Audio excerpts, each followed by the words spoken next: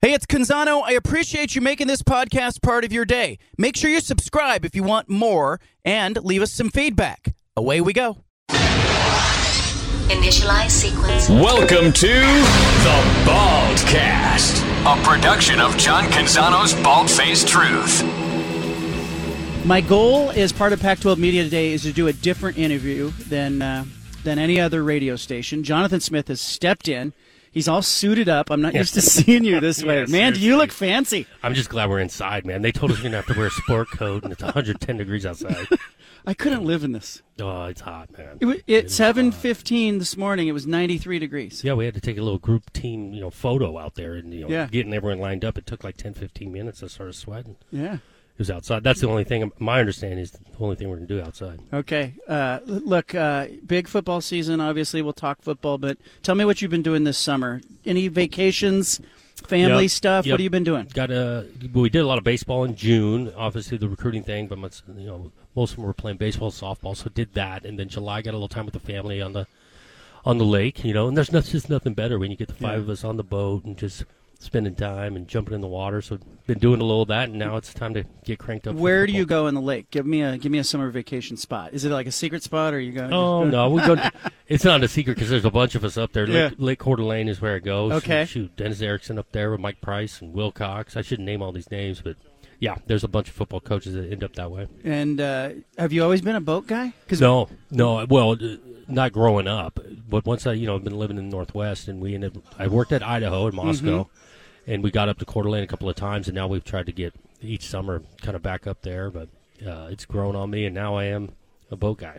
All right, you are a boat guy. I am also a boat guy. Oh, yeah? And every time I take the boat out, there's about a $200 lesson that I learn each time. I lose a tube, I lose a propeller, I lose... Well, even just gas now. Gas is expensive on the lake when you got to fill up, but it's worth it. Your kids playing baseball. How are you as a parent watching a game? I enjoy watching the game. I feel like standoffish. I'm not there to tell the ump or him or the coach or anybody. I enjoy it. I grew up a baseball fan, and not just my oldest. All three of them are playing softball. My daughter played softball the first time. And that's cool. That was fun, and meeting the other parents that's cool stuff. Your one of your QBs, DJ Uiagalelei, gets drafted by the hated Dodgers. I'm sorry. I was really sorry to see I was that. excited. I was. He texted me right after, talking just more or less. He's looking forward to this football season, but he didn't know I was such a Dodger fan and been picked by those guys. I thought it was pretty cool. That might get you you might get to get on the field, get some access. Yes, that's what I'm saying. Batting practice for a game or something. How has he looked? Let's look back at his spring and everything, your expectations of him. Yep. Really liked where the progression's taking place. Starting in January when we first got here, dove into it. I mean, this is a whole new offense. Terminology's new, all of that. And so he's really worked hard at it. What got into spring ball, knew there's going to be some learning curve, not just about the terminology, but the technique. Playing under the center's new for him, so there's a lot of detail that goes into that. One to practice 15, really made huge strides. I think he got more and more comfortable. Working this summer with our guys, throwing the ball around. And he's not alone. I mean, we got other quarterbacks working and receivers and all that, but I do think that he's primed and ready to have a good fall camp. You don't bring a QB to media day, and I get it. Like, maybe you don't know who's going to start, right? So you don't want to put a guy out there. But 2-3 years from now, you may have a guy, right? Yep. Your young guy, Aiden Childs, if he stays in the program, blossoms as everybody expects him to. Would you then break your rule? Is it a rule that you don't bring a QB? No. We bring two guys that we feel like really represent our place really well, been here, established as players and starters, good players, but also in the locker room and leadership. And, DJ's just a little new. I just thought Anthony Gould and Katan Oladapo represent us in an awesome way. And good players, and that's why those two are. Gulbranson had a good finish. Yeah. Really good. He had a good year. He did. And I went back and I listened to last year's Media Day.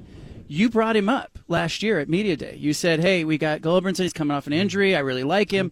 So you weren't just blowing smoke. And I'd say it the same way. We do like Ben, and we do like Aiden, and we do like DJ. I think that room, talent-wise and experience-wise, is as good as we've had in a long time. But we're going to let these guys play for a couple of weeks in August, work this thing out, and that's really been what we do each year. And I think it's played out well. Kyle Whittingham and I were talking about you, and he said you are a really good coach, and he said, this is off air after the interview. He said, we were talking about Oregon State keeping you around, and they've done some things to keep you there. How do you balance your ambition as a human being? Like, you may want to coach in the NFL someday, coach the best players in the world, who knows, with this is a really good job where you could build it into what Kyle's done at Utah. Yeah, because I got a bunch of respect for him and what he's done at Utah and established an identity and then recruiting to it, and they got a home field advantage and a fan base that's going. Sounds like you, though. Yeah, we got a lot of the same things. And so I guess the answer to the question is just really enjoying where your feet are at right now and the people. And I think we got a roster that we can compete at a high level. And, again, nothing's going to be easy.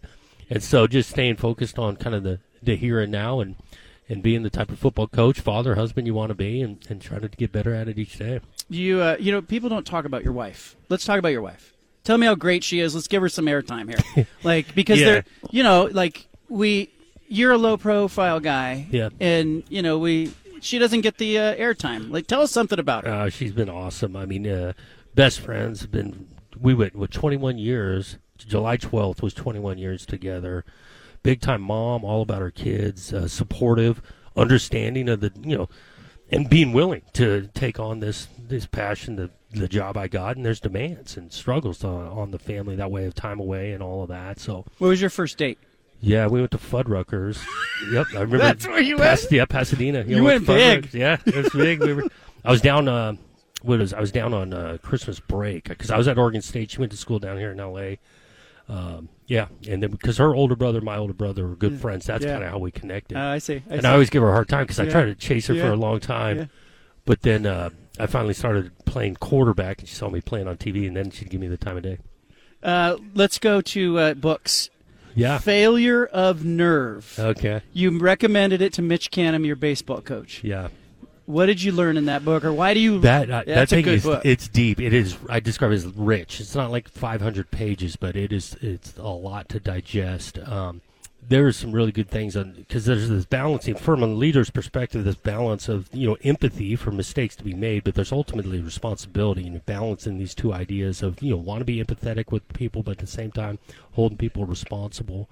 It gets into emotional processes of your own and the ability to be close to those that you're working with, but at the same time you got to have an emotional process to make hard decisions sometimes. There was just a lot there. I thought Mitch would enjoy it. I think he's a deep thinker too. And did you know the guy who wrote it? He didn't finish it. He died halfway through, right? And his wife and his friends finished it. Yeah. But the first 4 or 5 chapters of that book are just really deep. It's thick. Yeah. Yep. I actually got it recommended from our pastor. Was it a year ago? And it took me a while to read the thing. And once I want to go back and look at the highlights and stuff, but I thought Mitch enjoyed it, and I think he did. Well, I picked it up because you recommended it to him, so there. So thank you. Okay. Appreciate that. All right, nice. Anthony Gould's coming in. I'm going to interview him. I appreciate you. Yeah, good seeing you. Thanks for being here. The Bald-Faced Truth with John Canzano, live from Pac-12 Media Day in Las Vegas. Pac-12 Media Day. I am at Resort World. We are in, I guess we call it Radio Row. Kalen DeBoer, the Washington coach, has stepped in here. How you doing? I'm good. How are you? I'm well. I'm glad I'm not outside. No doubt. Have you been outside today? I'm not since this morning, and that was enough. And that was even before the sun was hitting us. Yeah. So, yeah. I think you could recruit some kids in Vegas. You just take them to Seattle, and you go, hey, come on. We got some good ones, and I wonder if that's how it all happened. You know, that was before I even got here. So. But yeah, that's certainly the case. It's a heater out there. I think we talked softball last time I had you on radio. We talked about your daughter. Is she now at Washington or? No, she's gonna be a senior. She's a senior. Is she going to Washington? Yeah, she's that's committed right. there. Okay, so it's exciting. That's gonna be cool for you. Yeah. It's pretty proud of her, and she's fun to just. I'm super proud to be a dad, and proud of everything she's accomplished. It's cool to watch kids grow up. No doubt. You've seen it. I think it changes. When you have kids and you're a coach, I think you have a different perspective on, how you're coaching and who you're coaching and what you're trying to accomplish. Just understanding that there's parents that are home wondering how their kid's doing on the football field. And so. It certainly brings into perspective, and I think as my kids have gotten older, even more so, especially when it comes to recruiting. And just trying to communicate and really work through the process with them. You guys last year, I don't know if I guess it could have gone better. You could have got undefeated, but going 4 wins to 11 wins, doing what you did, playing the way you guys were playing at the end of the year. I don't think anybody would beat you if you get to Vegas, if you'd had that opportunity. How do you duplicate that? Yeah, it'll be tough, especially with the league up and down being as strong as it is this year, and we just got to take one step at a time. That's really how we got to where we were at last year. Is we didn't get ahead of ourselves. We focused on us, and just one day after the other. Even from the beginning of fall camp, even before that, but fall camp, just worried about that day, that moment, and when it got to the season, that really kind of that mindset was really imperative to our success, especially when the tough times hit. And we lost 2 games back to back there. Weeks 5 and 6 that we had to just get back in the moment and trust and believe and worry about what we can control.